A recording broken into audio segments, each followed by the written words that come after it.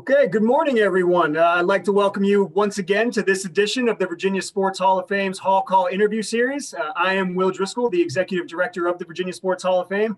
Once again, hoping everybody has gotten off to a great summer. The weather's beautiful outside. It's a little hot here in southeastern Virginia, but hopefully everybody's enjoying the weather and enjoying just the opportunity to get back out there again. Before we get started, as always, I got to thank our partners here at the Hall of Fame, the City of Virginia Beach, Priority Automotive, Optima Health, ESPN Radio 94.1, DAVCON Inc., and our friends at the Hampton Roads Sports Commission. Without their support, we wouldn't be able to put on initiatives and platforms like the Hall Call interview series. That being said, colleges and universities recently wrapped up what had to be one of the most surreal seasons in recorded history. You had no or limited fans. You had constant COVID testing, restricted travel, restrictions for student athletes and their interactions on and off campus. Just overall, a season unlike any other. Through it all, though, there were still some champions crowned across all three divisions in the NCAA and all sports, and some of those even call Virginia home. One of those champions is the Virginia Wesleyan softball team. The Marlins won their third NCAA D3 softball national championship in the past 5 seasons when they took down Texas Lutheran in Salem in 3 games back at the beginning of June. Joining us today to talk about that ride to the championship and really the last 16 months is head coach Brandon Elliott. In addition to his 3 national titles with the Marlins, he's also led the Marlins to 8 ODAC championships in 14 seasons at the helm. You can see him on screen with me right here. Brandon, thanks for joining us today. Will, thanks for having me. Me again. I feel like I don't have to have my mask on, man. It feels good. You know, you mentioned again, it was I hate to say it's funny, but you were the first one when we transitioned from just the podcast to the video series. We talked last March 30th, and the decision at that point had just been made to cancel the season, and a much different conversation we're going to have this time. But I think it's really interesting to see how it all came full circle in just 15 months. You knew you had a good team last year when the season got canceled. We talked about that, but seeing how it all progressed 15 months later with a lot of the same pieces in place, just give us a sense into the emotional roller coaster you went on this last year and I guess almost a year and a half. I think you try to prepare yourself as a coach, and I think anybody, any profession, of what you think it's going to be. I had no idea what we were getting into, no idea the challenges and honestly the mental health challenges in trying to lead our women through that type of stuff. And I don't know if I'm even in a position to do that, but certainly to end the way that it did made it worth it. And that was kind of our question at the end to our kids was this worth it? And I think all the sacrifices throughout the year and the difficulties, but it was worth it. But I'm not sure I'd like to live the championship again, but certainly don't want to live that season again. It was just a tremendous amount of challenges outside of softball and on the field. But to win it all, I think was a relief for one, and because we knew all the other stuff was over. But, you talk about a story that these kids are going to be able to tell for years and years. They won it in, I think, the most difficult year for athletics or our country or our world or whatever. They did it that year. When we spoke last March, a big part of our conversation was how do you manage a program when you physically can't interact with the players?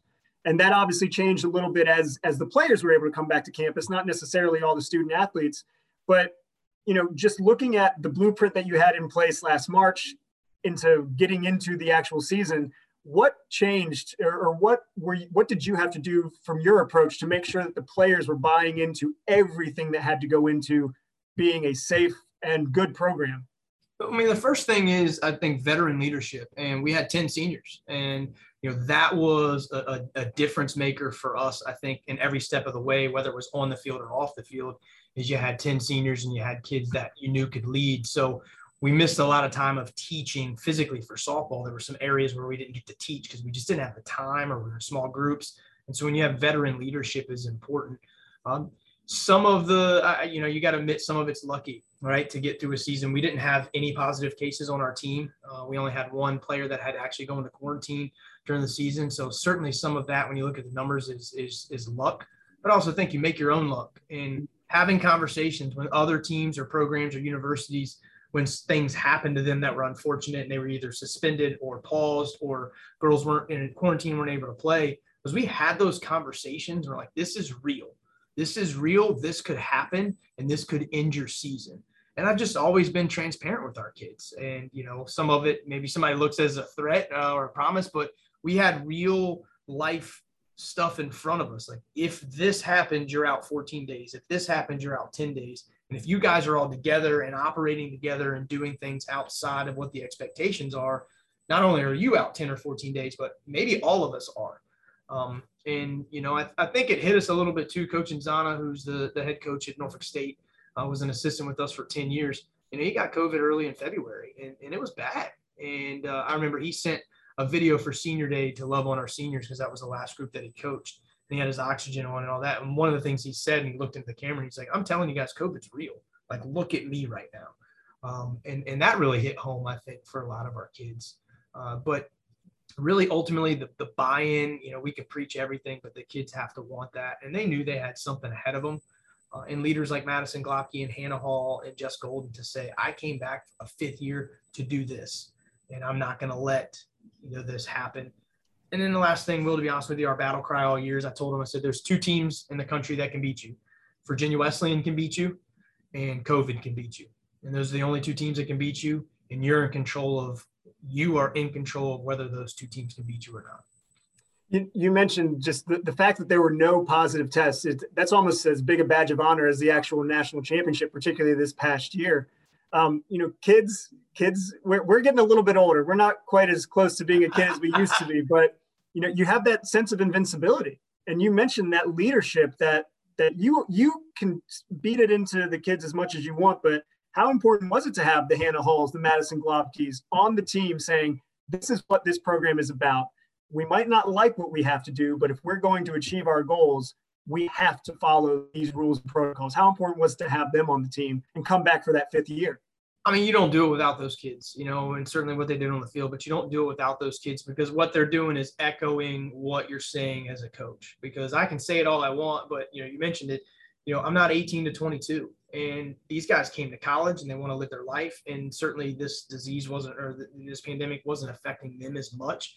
And I'm not certain that I can sit here and tell you, honestly, if I was 18 to 22, that I would have followed all the protocols. I mean, to be honest with you, I can't say that with certainty. So to be able to have those women echo the sentiments like, hey, this is real. Like, yeah, we know he's being crazy, but he's being crazy for a reason. And I would tell them that all year. We're being crazy in the protocols that we're setting as our team and as our institution, because our goal is to play in June. Our goal isn't to play in April or March. Our goal is to play in June, and we're going to have to follow these. So when you have those women, whether they agreed or not, echo the sentiments, that was the big thing is, Coach, we got your back on this, and we're going to continue to push it too.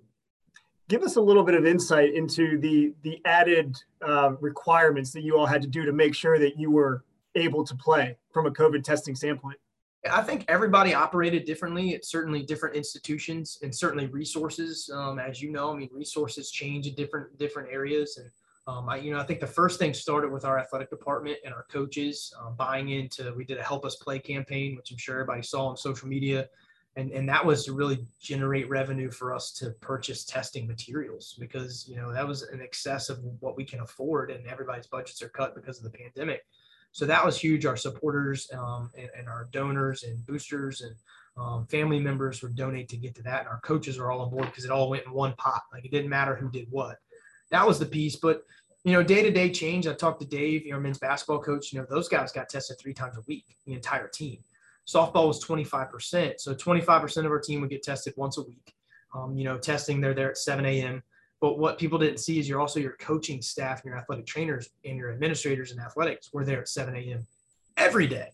And so we're there every day testing the kids. And, it's nerve-wracking because, if a positive comes or it doesn't come, and the protocols and being able to have to tell kids, at 7 a.m., hey, you're good, you're not good, and the secretive behind that. And when positive cases would come, trying to keep that private.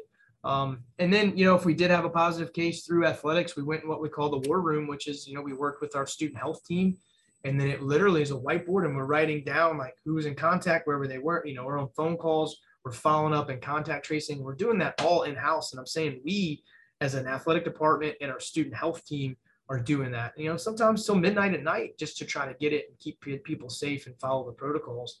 But you're doing that weekly. And then COVID safe, we Here we had an app that the kids had to fill out every day with their symptoms. If anybody had any symptom whatsoever, they got a red check, and then we had to go through our COVID safe protocols and follow that all up and contact trace from there, and temperature checks every day at practice, and following that. And then, for us, I think the humiliating part for us was on the road.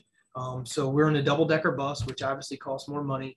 You're splitting kids up between roommates, who's already had COVID, who's been vaccinated, who's 6 feet apart, cross, this, that, and the other. You're masked on the bus. There's no interaction. There's no eating or drinking on the bus. So then you're stopping to get lunch or you're stopping to get dinner after playing. And this was the part that I just felt bad for them is, we're eating on a curb in the middle of, a parking lot. We're eating our Chick-fil-A, or we're eating our, Applebee's or whatever it is, and to see those kids having to eat 10 feet apart in a parking lot at dark, those are the times you're like, is this really what we're doing right now? And then once we got to the NCAA tournament, it was full team testing every other day. And then some teams, we traveled to, those universities required full team testing. So we might have kids that were getting tested Tuesday, Thursday, Saturday at 7 a.m. and trying to figure it out. But we had a false positive at the NCAA tournament with the testing there. And that was, I would say, emotional in the regional. It ended up not being that. They clicked the wrong button. So you can imagine the emotions. How much time went in between the false positive and then knowing that it was a false positive? We are actually up here as a team. The entire team got tested, I think, at 8:30. We were supposed to be on the field at 10:30. It's about a half hour. I'd say probably around 9 o'clock. We got the notification that we had a positive case.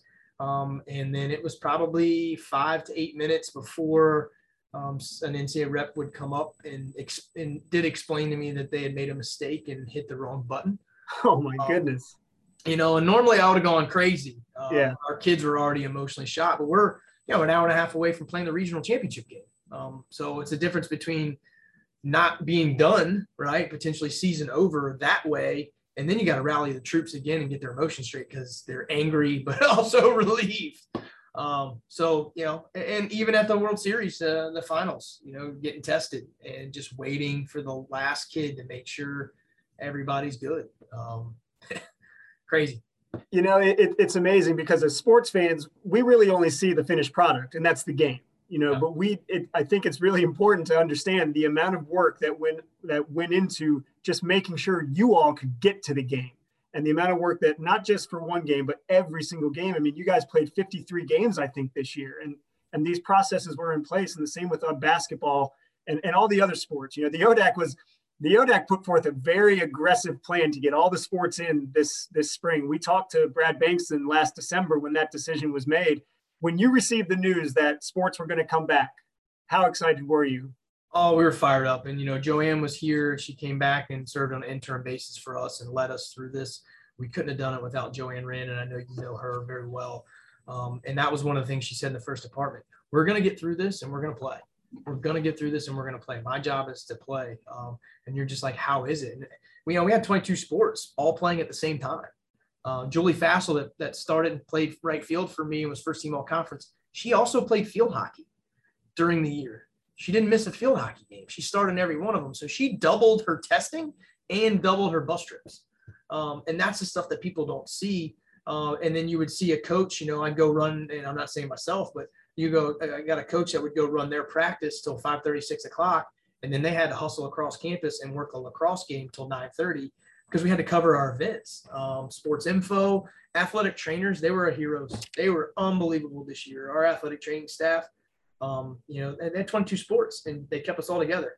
But yeah, I think as a fan, you see the product, but on the inside, it was challenging from multiple angles.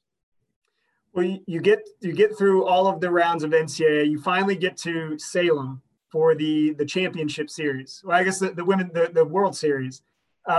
What was that? Was there a sense of relief once you made it that far, and knowing that you still had work to do, but just seeing that, okay, wow, we didn't make it just past week one. We didn't make it past just month one. We made it all the way to the end. We're here. At that point, are you playing with house money? Honestly, at that point, you're relieved because you've made it through all that stuff, certainly. And that's the end goal to get there. We had a monkey on our back. We've never won a regional at home. And we've won super regionals at home, but every time we've hosted a regional at home, we've lost. So we won the first regional ever at home. So that was kind of the jinx in everybody's head. But to be honest with you, getting through the ODAC is a bear.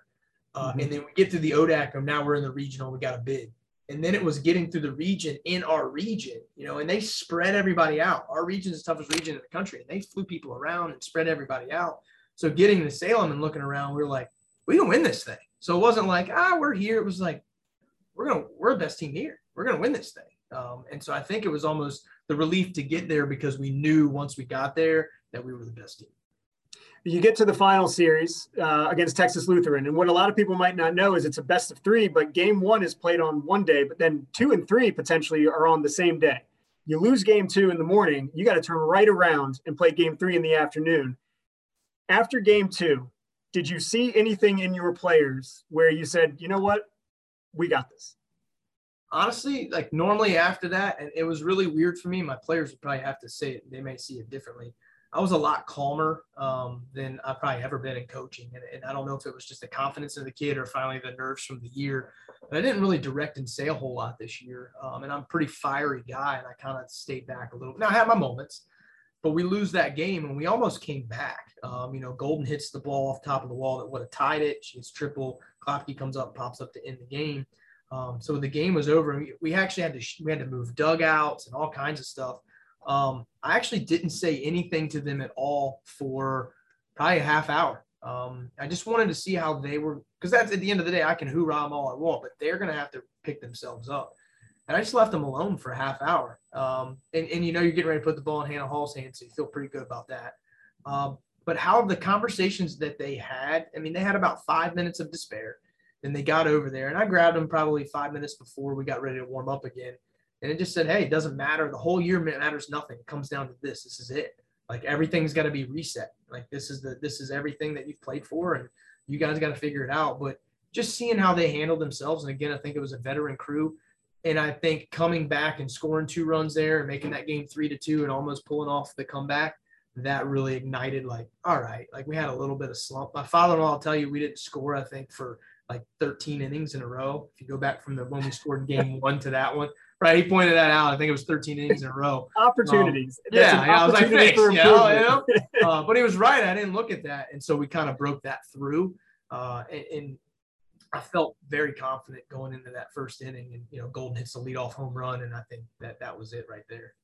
Well, I said in my introduction that you've won 3 national titles in the last 5 years. Let me just put the caveat in there. 3 of the last 4, really, since there wasn't one competed for in 2020. So let's do that. But in those 5 years, you already alluded to it. You've had just amazing players come through the program. One of those is Hannah Hall. And this year, she actually set the NCAA record for career wins as a pitcher. She broke the previous record of 124, and the new record now stands at 132.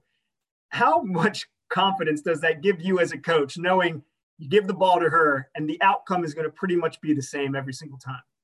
You can ask anybody. You hand them that rock. Right now, it's Jacob deGrom, right, for the Mets. You give them the ball and you feel like you have a pretty good chance to win, And I think even on her bad day, if we don't score 3 runs, we should lose anyway. But, certainly that's it. And I will say, she struggled a lot early this year just with some confidence. And you would think a kid like that would be, but just some confidence and figuring some things out, and struggled with some control issues.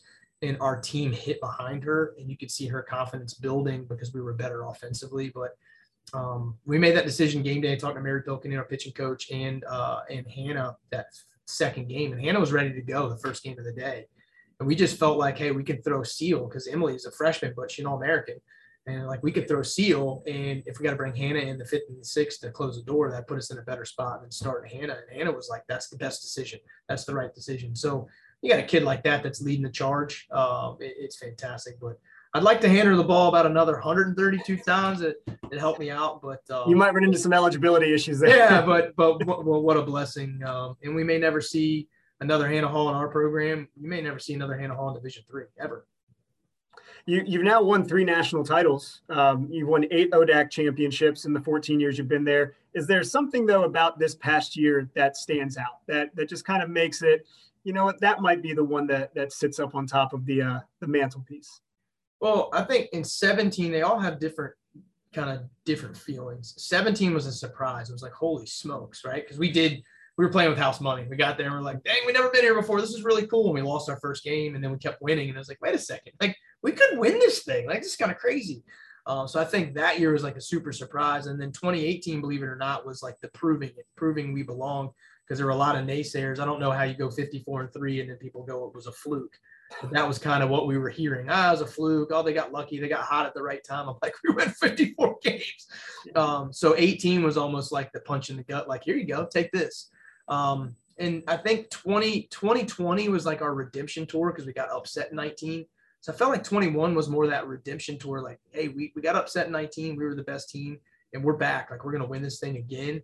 But it was almost the relief piece of it when it was all over. Certainly the hardest year, which makes it, I'm not going to say more special than those years, but certainly makes it more unique, and just how it was done and the difficulties behind it, for sure.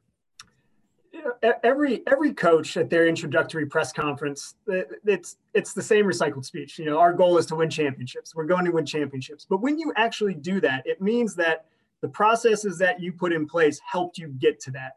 What has been the roadmap in your 14 years to get you from your introductory press conference to now 3-time national champion? Recruiting. There's a lot of coaches that are great coaches, and I'm using air quotes, a lot of great coaches. I'm probably in that boat. People will say, oh, that guy's a great coach.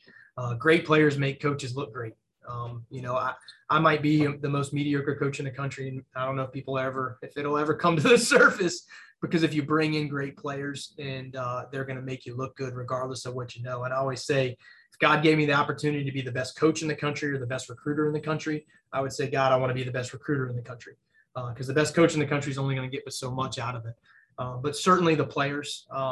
And I think, people talk about culture, but just loving people.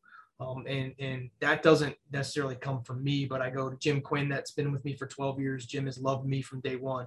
Our players, our parents, the administration. It's just, we use the OutLove hashtag, and it's real. And I think when you have that atmosphere and then you add talent to it, it just kind of ignites into something special. And then the last piece, other than, I think sheer luck, and God's grace on our program, he certainly favors us for some reason right now. But the other piece is just the expectation. And I think when people look at resources, or people look at body type, and they look at athleticism or academics or whatever it is, everybody gives excuses rather than expectations. And that's never been at the forefront of our program. It's always been about expectations. Because I don't care what we don't have. I know what we have. And we're always going to have the high expectation as individuals, but we're also going to have the high expectation for our program. And I think when you put those expectations out, kids expect to win. You just mentioned recruiting. We were actually talking about it a little bit before we went live, that you were just entertaining a recruit. And I've been following the softball program on social media. You've been announcing a lot of the new recruits coming in. And one really stuck out to me, and it's from California. The fact that a Division III program in Virginia Beach now has the reach to recruit out in California, how excited does that make you about the opportunities for this program moving forward? You got to love social media, right? And yeah. Things change. So, you certainly market your program and you make connections, and then those connections become other connections. And it's how we got Ariana Roll, our center fielder. That was just a fluke through connections from Iowa. But yeah, got some friends of mine out in California, answer a couple emails, you get some film on a kid. Film was a big thing, right? I wasn't flying to California. So to be able to see Lauren, her name's Lauren Bible, to see her pitch, and the things I saw online with her. And we actually have another one we haven't announced yet, but another lady named Jocelyn Woolard, that's also she's from San Diego area. So we got 2 California kids coming in. But yeah, the reach of our program, and I think the success these women have had nationally makes us more attractive. And then, coastal Virginia and Virginia Beach don't really hurt that either.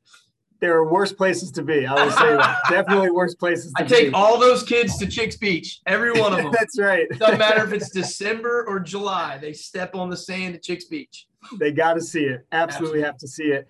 The actual sport, the overall sport of women's softball has actually had a really great momentum building summer. And I kind of want to talk to you a little bit about that. We saw that I have the statistics here. The D1 Women's College World Series pulled in higher ratings than the men's World Series on the baseball side. Is there something measurable that this growth or this momentum can be attributed to? Well, one is the ESPN anchor that's running it, and I'm blanking right now. She's actually a Division III alum. She played at Emory, and Meg Aronowitz is big at ESPN, and so she had this affiliation a little bit with Division III, and she had this affiliation certainly with softball. And then Sports Siren, when you get her out there and she's doing that, and she loves softball, that's a big piece of it. But once they got it in front of people, and the statistics we talk about at our association is it's the average is a 51-year-old white male that watches the Women's College World Series. And the reason being, and I'm saying this because I'm a baseball guy, my baseball people are going to hate me for saying this, but it's the only female sport that's faster than the men's version. You go from men's soccer to women's soccer, slows down, men's basketball to women's basketball slows down. No one wants to see a slower version of what they already love, which is why it's hard for the NBA fans to watch WNBA. But then you go and you watch a baseball game, and it's a snooze fest, right? And you cut on softball, and it's quick, and it's fast, and they're diving, and hitting home runs, and celebrating, and flexing, and doing all this stuff, and throwing the ball 70 miles an hour from 43 feet away. It's exciting, and people want to watch it more, and they can watch it in an hour and a half, and it be boom, boom, bam, done. And so now it's the fourth highest revenue sport in NCAA, and it's continuing to boom and continuing to grow. And it just goes back to that men, the women have already supported it, but now the men are jumping in because it's freaking awesome. I mean, I wouldn't go back. I love baseball, but I want beer and peanuts while I'm watching, but softball, you go get a beer and peanuts, you just missed an inning. So. Well, that is, that's an interesting point. I was talking with Michael Kadire recently about that. And, the fact that there's very little action in baseball now because everybody's looking for the bomb, or everybody's throwing 98. So you're either going to strike out, walk, or hit the home run. Watching softball, you see that excitement. And like you said, I'm not going to stand in, 43 feet away from Odyssey Alexander from JMU or against any of your pitchers. I'm sure not going to do that. But what are the next steps to continue this momentum for this sport? Is there the possibility for a professional league in not the short term, but maybe even the long-term future? Well, I think they've had a professional league. We've had professional leagues, and the AU sports thing is coming through, but it's the sponsorship and the support of it. It's just not attended as well to support those women that are playing. And so they're not getting, it's not enough to live on. So then they just move on. And then we lose it in the Olympics with baseball too. And that certainly hurts us. But it's got to be supported globally. And I say it at the end of every one of my youth camps. I tell them, by the time I'm done with this, I hope somebody's making $1 million playing softball, but it's not going to be me that does it. You need to get guys like me out and women like you in. And I tell the kids, you've got to follow on social media. You've got to watch the games. You got to DVR the games. You got to watch on the SEC network. But we've got to make a shift from the college game to the professional game. And maybe this NIL helps. Now, I don't know what the heck is going on with the NIL because it doesn't affect us as much. But maybe that helps because now these women in college softball can get paid for marketing it. And then maybe these marketers slide into supporting the professional sports. That is certainly an interesting point. Talking with some football and basketball coaches, they're saying that it's not going to be necessarily their full rosters that are going to see the benefits. It's going to be the female sports, the people that are active on social media that have those followings. I'll get you out of here. This will be the last one. It's not going to be a hard hitting one, but you took a break. You went down to Hilton Head. I go down to Hilton Head each year. I usually focus on the golf. I saw you focused on the ice cream aspect of Hilton Head, so I need some recommendations next time I go down there. I tell you what, I always say if there's something that you want to make sure that you do on vacation, one is make it a challenge and put it on social media. Now, everybody thinks, who challenged you to this ice cream everyday challenge? I challenge myself, so I put it out there. And you're your biggest critic. a little fun. I'll tell you, Hilton Head ice cream's a big one. Kilwin's let me down. I need their sponsorship, but they let me down a little bit. They were down in the dumps, but Hilton Head ice cream was it. There's a sneaky place in Coligny Beach called the Ice Cream Cone. And then if you can slide into Sea Pines, if you can afford to go down there, if you slide into Sea Pines for a day, Salty Dog's got a little sneaky ice cream. But I like to consider myself an ice cream connoisseur. But if you don't have 2 scoops, it doesn't count. And so that's the big thing. But our focus now that we're back and getting recruiting going is we got to get these rings funded. So maybe you can do a little shout out to help us get our rings funded this year. We got some big bling coming. Why don't you do that right now? Tell us about the project that you're trying to work to get the rings funded. Yeah, we just pushed it out yesterday in the social media campaign. I think the one yesterday was Big Flex for Big Rings, and it's just got Jess Golden flexing on them. But it's the per diem we get from the NCAA is good, but we probably win about $10,000 in a hole making the run that we did.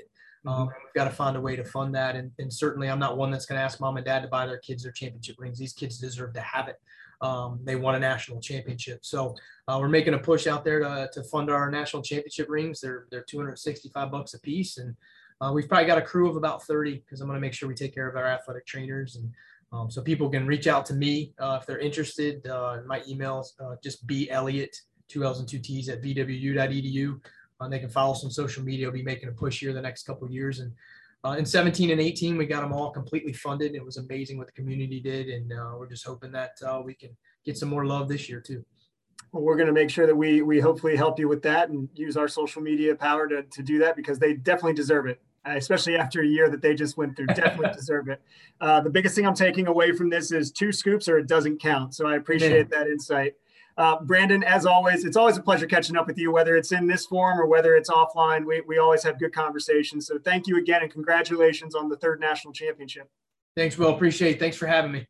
Absolutely. And one thing I forgot to mention at the beginning for people who are watching, you can follow Brandon on Twitter at Elliott Says What, all one word, Virginia Wesleyan Athletics at VWU_Marlins, and Virginia Wesleyan Softball at VWU Softball. They're great on social media. They're great on the field. So please be sure to follow them. I'd like to thank everyone who tuned in today to this edition of the Hall Call interview series. Again, I'd like to thank our partners, Priority Automotive, the City of Virginia Beach, Optima Health, ESPN Radio 94.1, DAVCON, and the Hampton Roads Sports Commission. Follow us on social media, Facebook, Twitter, Instagram, at VA Sports HOF. Once again, I'm Will Driscoll with the Virginia Sports Hall of Fame. Whatever you do, participate, don't spectate.